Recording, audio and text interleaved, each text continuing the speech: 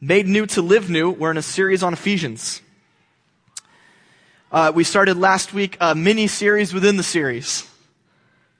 Get the big truth first.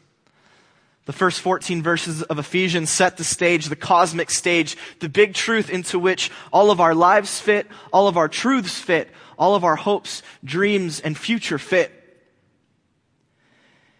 And as we go through this series, we're hitting the big three factors that make up that big truth. The Father has chosen us in Jesus the King. The Father has delivered us from bondage through Jesus the King. The Father has secured us for the promised land by the Spirit of Jesus the King. This is the big truth of our lives. This is the big truth of the universe. This is the thing in which all other things hold together. And I promised that we would drill down deep into each one of those three things. And so we're starting today with the Father has chosen us in Jesus the King. For those of you who've been in church for a long time, you may know of the doctrine of election or predestination. That is the thorny subject with which we will be concerned today. Let's stand and read what Paul has to say to the church in Ephesus. Just as he chose us in him, in Jesus, just as God chose us in Christ before the foundation of the world, that we should be holy and blameless before the Father in a love that unifies us, having predestined us to be adopted as his children, his sons, his daughters, by Jesus Christ to himself, according to the good pleasure of his will, to the praise of the glory of his grace, by which he has made us accepted in the beloved. You may be seated.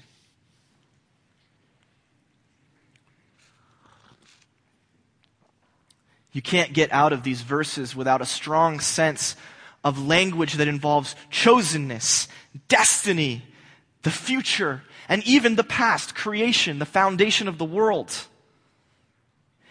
There's a sense in this text that Paul is placing the Ephesians in the mind of God at the beginning of all things, before the beginning of all things. It's a tremendous truth, but it also raises a lot of questions. It tells us a lot about God's plan, and because it does, it implicates some things about God's nature, who he is in himself, and what kind of God God is. That he is the sort of God who, before the creation of the world, thinks about these little people in Ephesus and these little people at Coast Bible Church. And we might wonder, when we start to dig down deep into the doctrine of election, why this matters all that much. Why is it so important that we have to get into the mind of God before the creation of the world? Aren't these things too wonderful for us? Aren't they too high and too glorious? Which I'm going to say yes, in some ways they are. But why? Why are we going there? Well, it matters. It matters who God is and what God is like. It matters if we're going to confess that God loves us, that God has chosen us, that God cares about us, he favors us, that he's given us salvation. It matters that these things aren't random. It matters that God is not the kind of God who goes about willy-nilly doing what the old gods in the ancient world, and if we make ourselves gods in this present age, what we as gods do, where we just flit about by our emotions or our feelings. It matters that God has a plan, that God's the kind of God who does that sort of thing. And we can reflect. I mean, it comes from Paul's text. It's not as though when John Calvin was inventing the doctrine of predestination, he was just thinking really hard. He was thinking really hard, but he was also interacting with some places in Scripture. I've just noted a few up there. Romans 9, 1 Corinthians 1, 2 Thessalonians 2. John Calvin really thinks that this comes from Scripture. It matters to him that he's being faithful to the text. And so if we're going to be faithful to the text, if we're going to say that the Scriptures are our authority and that they're true, then we have to attend to all of them. We can't just pick and choose what we like, as much as the culture wishes that it could. And for John Calvin and Martin Luther, Luther was sometimes a predestinationist. We'll talk about that. For them, you have to remember where they were in history. For Luther and Calvin, they were at a time in history when the Roman Catholic Church, when our friends in the Roman Catholic Church had gone overboard and they had muddled the doctrine of salvation. They live in a time when literally priests would walk around and they would literally ask you for money so that you could get out of purgatory, so you could earn your way or buy your way out of purgatory. That was something that the Catholic priests did at the time. They don't do that anymore. The Catholic Church has reformed in that way. But at the time, that was serious. And at the time, some of the ways that Thomas Aquinas' philosophy or theology of salvation had been interpreted is it was interpreted to suggest that our salvation depended on us. That if you wanted to get into heaven, it mattered a lot about what you did. And so for John Calvin and Martin Luther, there was a tremendous pressure, a tremendous theological and philosophical pressure to get salvation right. Because for them, they were worried that a lot of their friends, a lot of the people that they knew in the world were being led down a wrong path. They were literally being taught into hell. That's exactly how Calvin and Luther approached the doctrine of salvation. And because they reflected on that, and because they were so focused on that, when they exegeted portions of Scripture, they found their way into a doctrine of election or predestination. And we'll see a little bit about how that worked. And so just at the outset, I want to give us a sense, a historical broad sense of the three different ways that the doctrine of predestination or election has been articulated. And if you haven't guessed yet, and you don't know, predestination or election deals with the idea that God in eternity, or before the creation of the world, is picking and choosing the people who will be saved. Okay? That is the basic core of the doctrine of predestination or election. There are more than just three views, although I think that if you work hard enough, you can fit all the views under these three umbrellas. So let's go through them together. The doctrine of election, three views. The first view, that's in your note sheets, is double predestination. Not just one predestination, friends, but two. And this is a troubling doctrine for many in this culture. Because as you see in your note sheet, double predestination is the belief that God has chosen every individual person who has lived, is living, or will live, either to be saved in Christ or to be damned eternally to hell.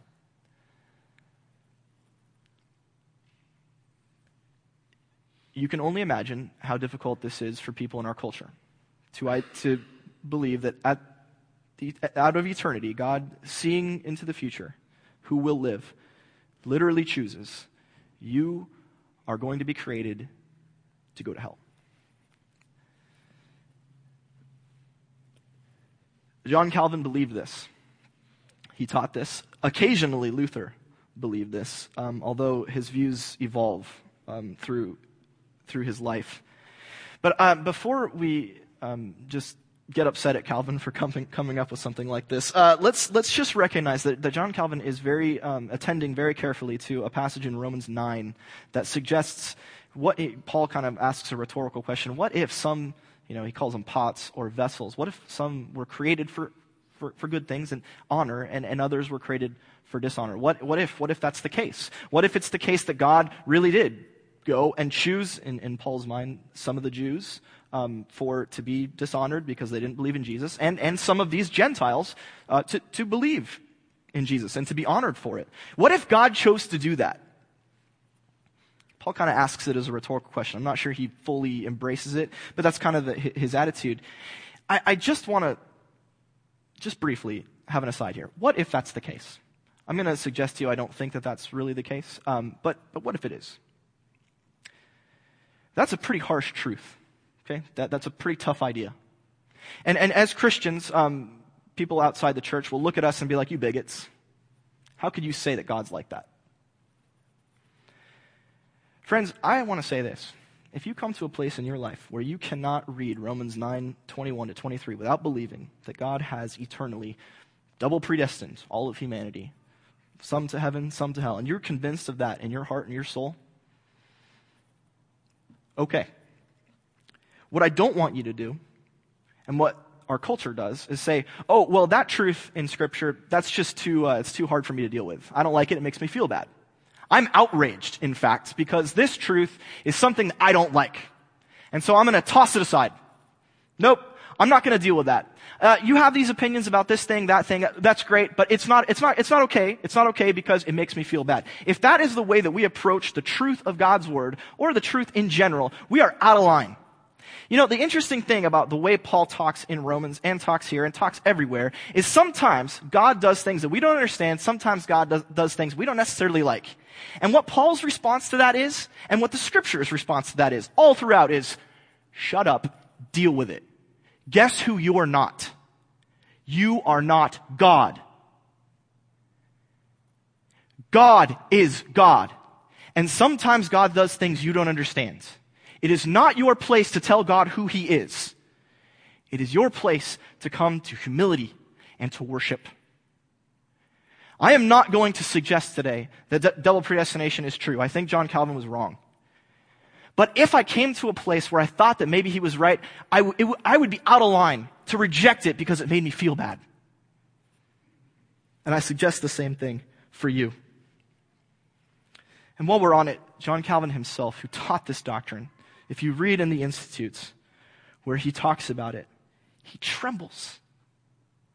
People who make John Calvin out to be this monster haven't read him. People who make double predestinationists out to be monsters don't know them. They too tremble at the awe and the majesty of God. They too quake in fear that God could be like this. And they too understand that somehow through it all, God is truly gracious. And we should be able to unite with them in that. That said, I don't like double predestination. It makes me feel bad. The next view on predestination or election is single predestination. Makes me feel much better. Single predestination. It's very similar to double, except that thing about choosing people to damnation is not a part of it.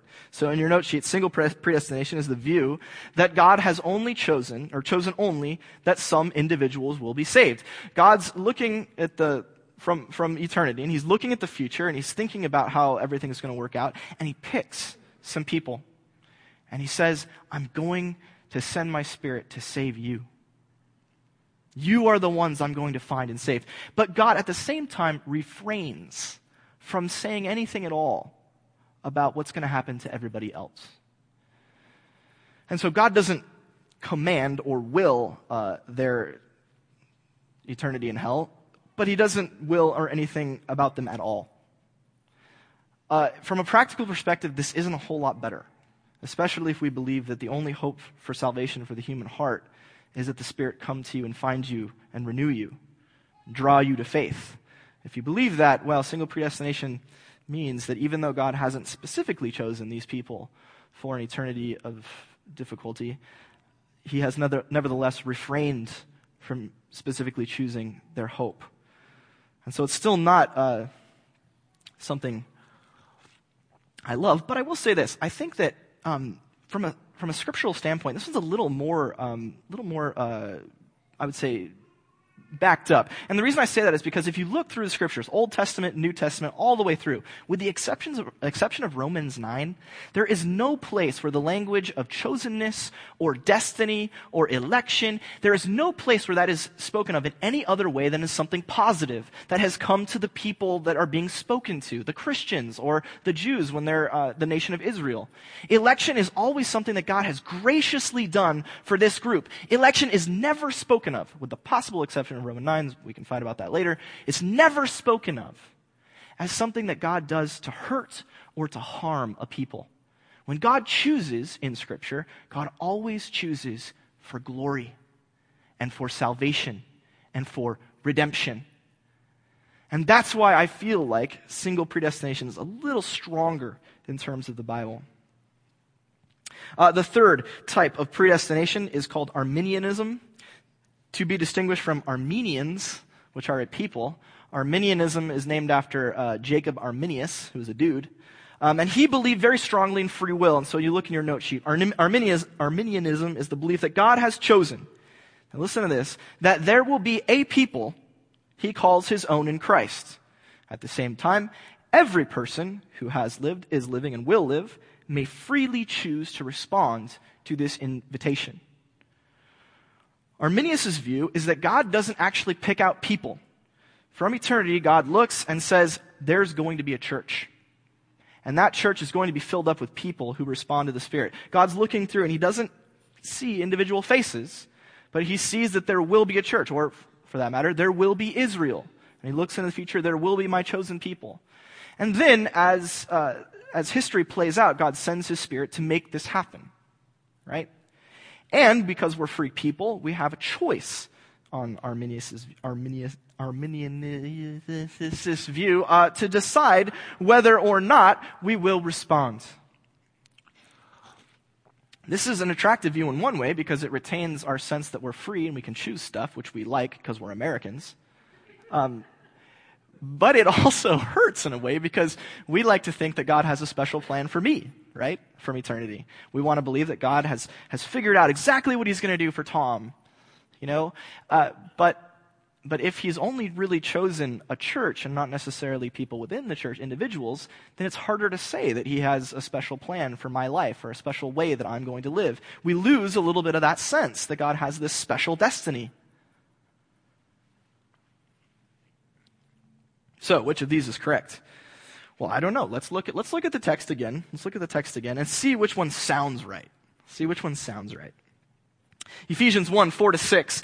Just as he, God, chose us in Christ before the foundation of the world, that we should be holy and without blame before him in love, having predestined us to adoption as sons by Jesus Christ to himself, according to the good pleasure of his will, to the praise of his glory of his grace, to the praise of the glory of his grace, by which he has made us accepted in the beloved.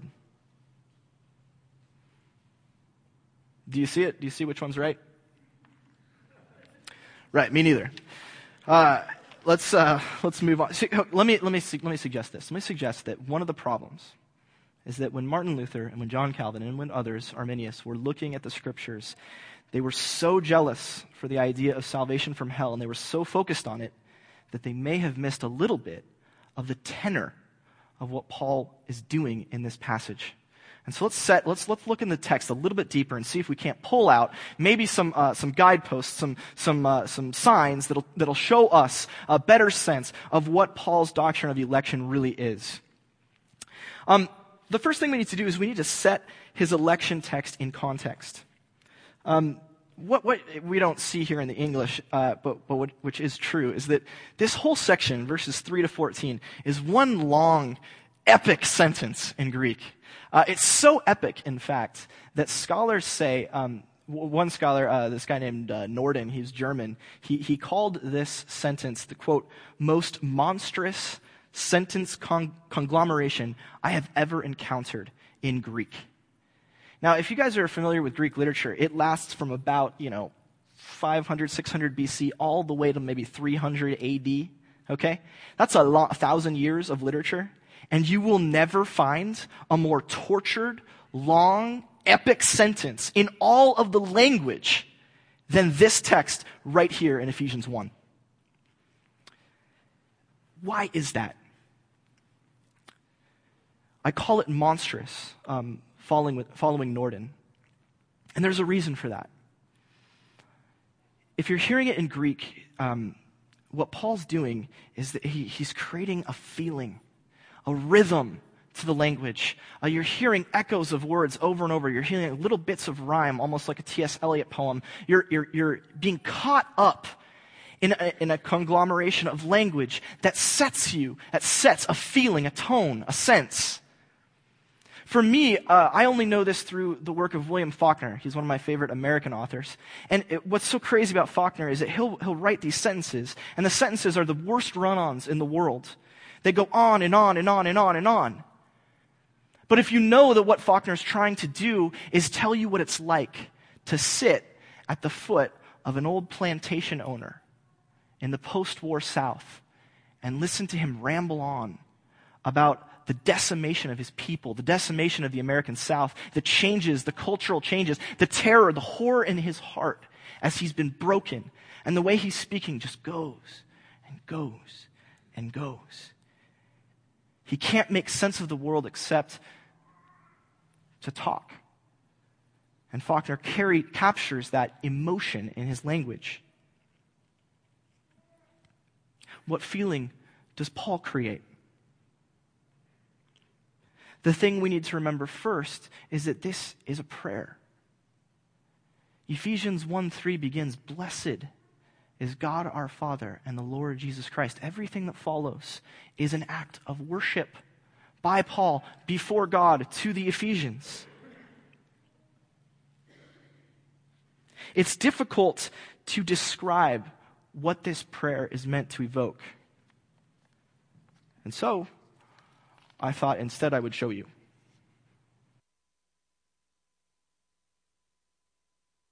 How did you do this? I'll show you. Paul wakes up one day, and all the promises of God have been fulfilled. A wall of separation that has existed for all time between Gentiles and Jews, gone. The Gentiles are flocking to the movement of the Messiah, and they're worshiping Yahweh God for the first time in all of history. Sins are wiped out. And how? And how? By God on a cross. Am I dreaming? This plan that God has had from the beginning, from the creation of the world, is more amazing than I ever could have possibly imagined. God, how did you do this? I'll show you. I came to you. I was with you. I died for you. I broke everything down for you. I freed you. I liberated you. And there is nothing that stands between you and me. And you never thought I could do it like this, but I did. I'll show you. This scene, it's funny. You know how to feel in this scene, not because you see the dinosaurs, although that's pretty awesome. In 1993, I remember I waited with Craig Rutherford in front of the big Newport movie theater for like 6 hours while Arch and my parents went to Planet Hollywood to eat dinner.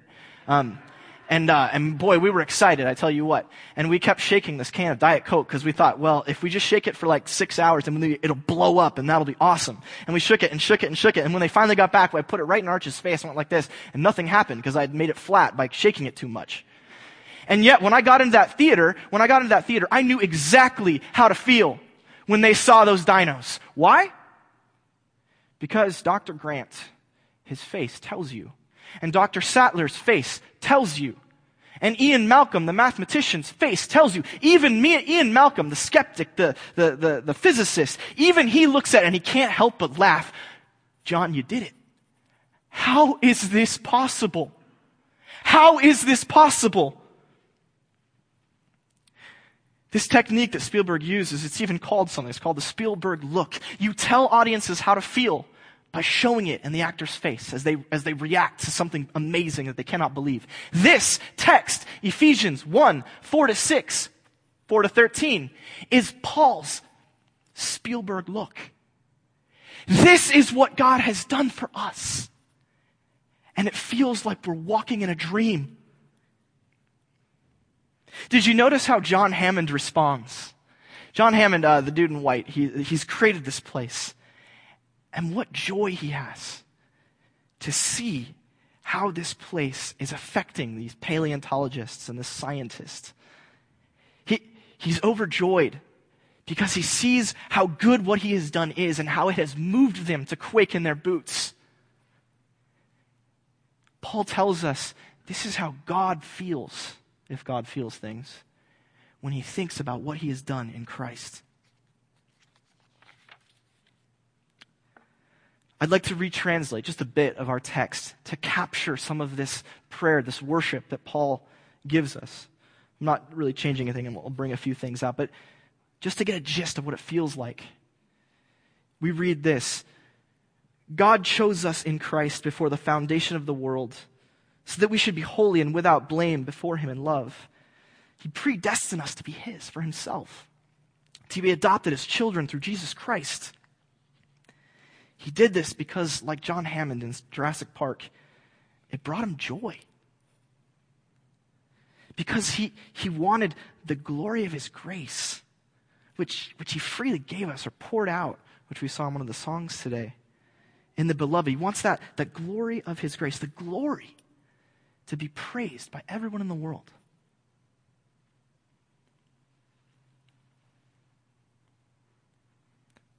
God exists eternally in the joyous execution of an exceedingly gracious plan. A plan so full of gift and giftedness that all is in Christ. All is from God, and the whole world will look and praise him. And the only response for Paul and for the Ephesians and for us is to bless his name. So let's take 3 election truths from Paul's worship in the book of Ephesians. The first thing is this: God chose the incarnation of Christ and chose the church before creating the universe. That's in your note sheets. God chose the incarnation and the church before creating the universe. Notice the language at the very beginning. He chose us in him, in Christ. God's the kind of God who looked out from eternity and said, I could make any kind of world I want, but the kind of world I really want to make, the one that's the most gracious, the one that's the freest and the most beautiful, is the one in which I come and I'm with my people and I redeem them.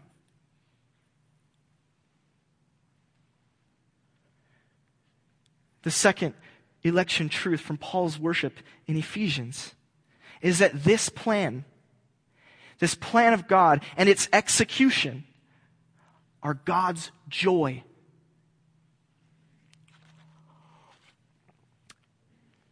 He did this because it brought him joy, I translated. That's the part in the New King James where you get according to the good pleasure of his will. That sounds weird to us, the good pleasure of his will. That's not something that we say a lot. But that phrase in Greek it's almost idiomatic. And it captures that sense where you get home from a long day of work and you're like, you know what I really want to do? I definitely don't want to listen to my kids screaming. So what I really want to do is I want to go into the kitchen and I just want to cook. And then you do it. That satisfaction you have while you're making food, that is the good pleasure of your will. It's the joy that comes when you think about your design and your plan and your will, and then you just do it. And so I've translated, he did this, God did this, because it brought him joy. And so the plan of God and its execution are his joy. The third truth from Paul's worship in Ephesians, in your note sheets, our purpose-driven life, apologies to Rick Warren, is to draw others to praise the graciousness of God. Our purpose-driven life is to draw others to praise the graciousness of God. I translated the last part of verse 6. And because God wanted the glory of his grace, which he freely gave us in the beloved, to be praised. I didn't really change the words. I just changed their order to get a sense of what God is doing, what it is that brings him joy. It's to have the glory of his grace, which he poured out on us, that be praised. We are, you might even think, I've seen this happen before. When Erin and I got engaged, I was not able to provide her with the diamond that she truly deserves. You've seen this diamond. It's usually on somebody's hand who lives in Newport Beach. And you walk up and you can't look at the lady because your eyes are drawn to this sparkling just ball of glory. And like you kind of walk up and you're trying to talk to her, but then you're sort of blinded and you're like, what's so interesting is when that happens to you, when you experience that, you know what you always think? You're like, dude, what does her fiance do? Right? Because you're looking at this jewel and you're like, that's amazing. I know that costs more than I'll ever make. Is he the president? Did he invent something awesome? Pet rock, pogs. What did he do? The logic is identical, friends. You and I, we're that ring. We're that ring on Jesus' hand.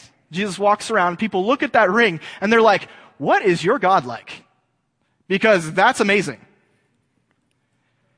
We say, oh, our God, I'll tell you what he's like. He comes down, he dies for you.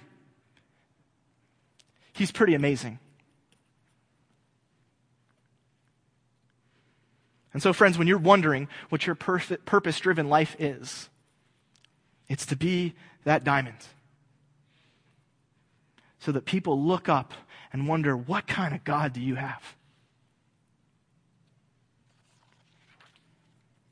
So, doctrine of election, which is it? Right? There's three of them. There's three that we talked about. There's double predestination, there's single predestination, and there's Arminianism. Which is it? I think it's worth reflecting a little bit here. I'll tell briefly. When I was in college, I had a question about sovereignty and free will. God's sovereign, and yet I still believe that I can make choices. And so one of our campus ministers, he was a super reformed guy, which I didn't know at the time, but now I know looking back. And he told a story. He said, Tom, when I was 8, my dad taught me to drive. And so he put me in his lap, and he gave me the wheel, and he actually constructed these like poles that had books tied at the end that he would tie to his feet so he could reach the pedals, right? And he would say, all right, let's do some donuts in the parking lot. Really dangerous, right? Well, no, Tom, no, it wasn't, because he was there the whole time to take the reins if something went wrong. We were kind of like that 8-year-old kid, he said. We feel like we're driving, and we are in some ways. We're making choices, and they're doing things. But if things go a little crazy, God's right there to kind of... It's a cool story. I don't buy it. But I think the impulse is right. You see, when we're trying to get our heads around God's sovereignty and our free will, the only way we can do it is to tell a story, to make an analogy. And so I thank Matty B for teaching me about his story of learning to drive. There's philosophical considerations. When we're trying to figure out double predestination, single predestination, Arminianism, notice what we're really trying to do. We're trying to set two things that we know can't go together. God's in control of everything and chooses everything, and I'm free and I can do stuff that I want. Those are incompatible. If you really chase the logic down, you recognize that you can't have both. You can't have your cake and eat it too. It's one or the other. Right? You know, it's interesting. We say that God, I found this out because I'm reading the Quran. I'm fascinated by the Quran right now. I kind of wanted to get a sense of where it is that our Muslim friends are sort of, what does their Bible look like, as it were. Kind of wanted to see what it's like. One of the interesting things about the Quran is it calls us, you and me, it calls us polytheists. Right? We have multiple gods, according to our friends, our Muslim friends. We've got 3 of them. We've got the Father and the Son and the Spirit. There's 3 gods, right? Wait a minute. That's not right. We believe in one God, in 3 persons, right? And the Father is the one who directs the plan. He executes it through His Son in the power of His Spirit. We can talk, but it's really just one God. We only worship one God. It's the same God of Israel, Yahweh, but we know Him in 3 persons. Guess what, friends? The rest of the world thinks that's a logical contradiction. They say 1 does not equal 3. And if you think it does, you failed basic logic. So I wonder if we can have this language where we can talk about the Trinity, we can talk about Father, Son, and Spirit. They have roles, they have persons, they do different things, and yet we can hold them together as one God in the way that we speak and pray and worship. Then maybe we can do the same thing with sovereignty. Maybe we can do the same thing with free will. Maybe we can just, there's free will. Yep, God does it all. And I'm okay with that. It's a subtle thing, though, friends. It's a rule of language. It's how we speak. We speak when we're talking about the Trinity and we're talking about the persons. We speak in 3s. And then when we talk about the unified God, we speak in 1s. And we hold the 2 in tension. And I think we do the same thing when we're talking about God's election of His church. I'm reminded of the counsel of Martin Luther. Martin Luther, who I said before sometimes is double predestination, sometimes believes in free will. I never know with that guy. Near the end of his life, it was recorded a number of the things that he said to young pastors and students. And he said, whatever you think about sovereignty, don't tell anyone. Keep it to yourself. Because if you start telling people that you believe that they're damned to hell from eternity, they're probably not going to be interested in that Jesus guy. So wait until people are mature. And then, if they must be double predestinationists, okay. Why? Because they'll see Christ first, and they'll know His grace first, just as Paul prayed in Ephesians 1. The last thing, friends, is this.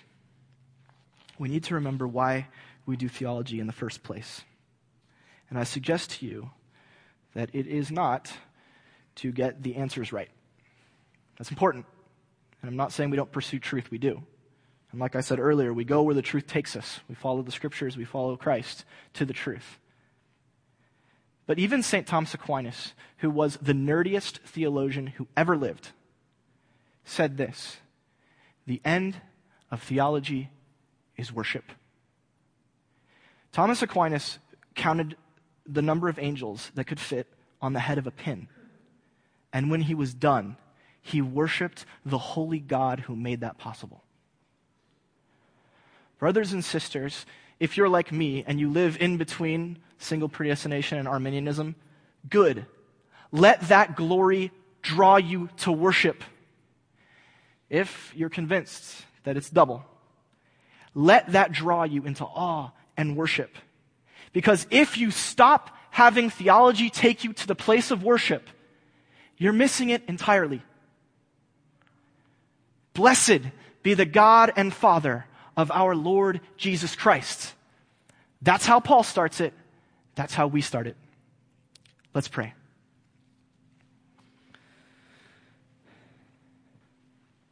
Father, may we be the people who are blown away again and again by what you've done and how you've done it. That you chose to be with us from the beginning. That you chose a church from the beginning. That you decided to break down the walls between Jew and Gentile in yourself, in your own flesh. That you decided to destroy sin in your own flesh. And that you have chosen us to be a part of drawing others to worship you. May we be awed before you and your plan. May we be the diamond ring that draws all the world to worship you. And may we thank you again and again for your gracious free gift in which we do it. We bless you, electing God, Father, Son, and Spirit, 3 in 1. In the Son's name we pray. Amen.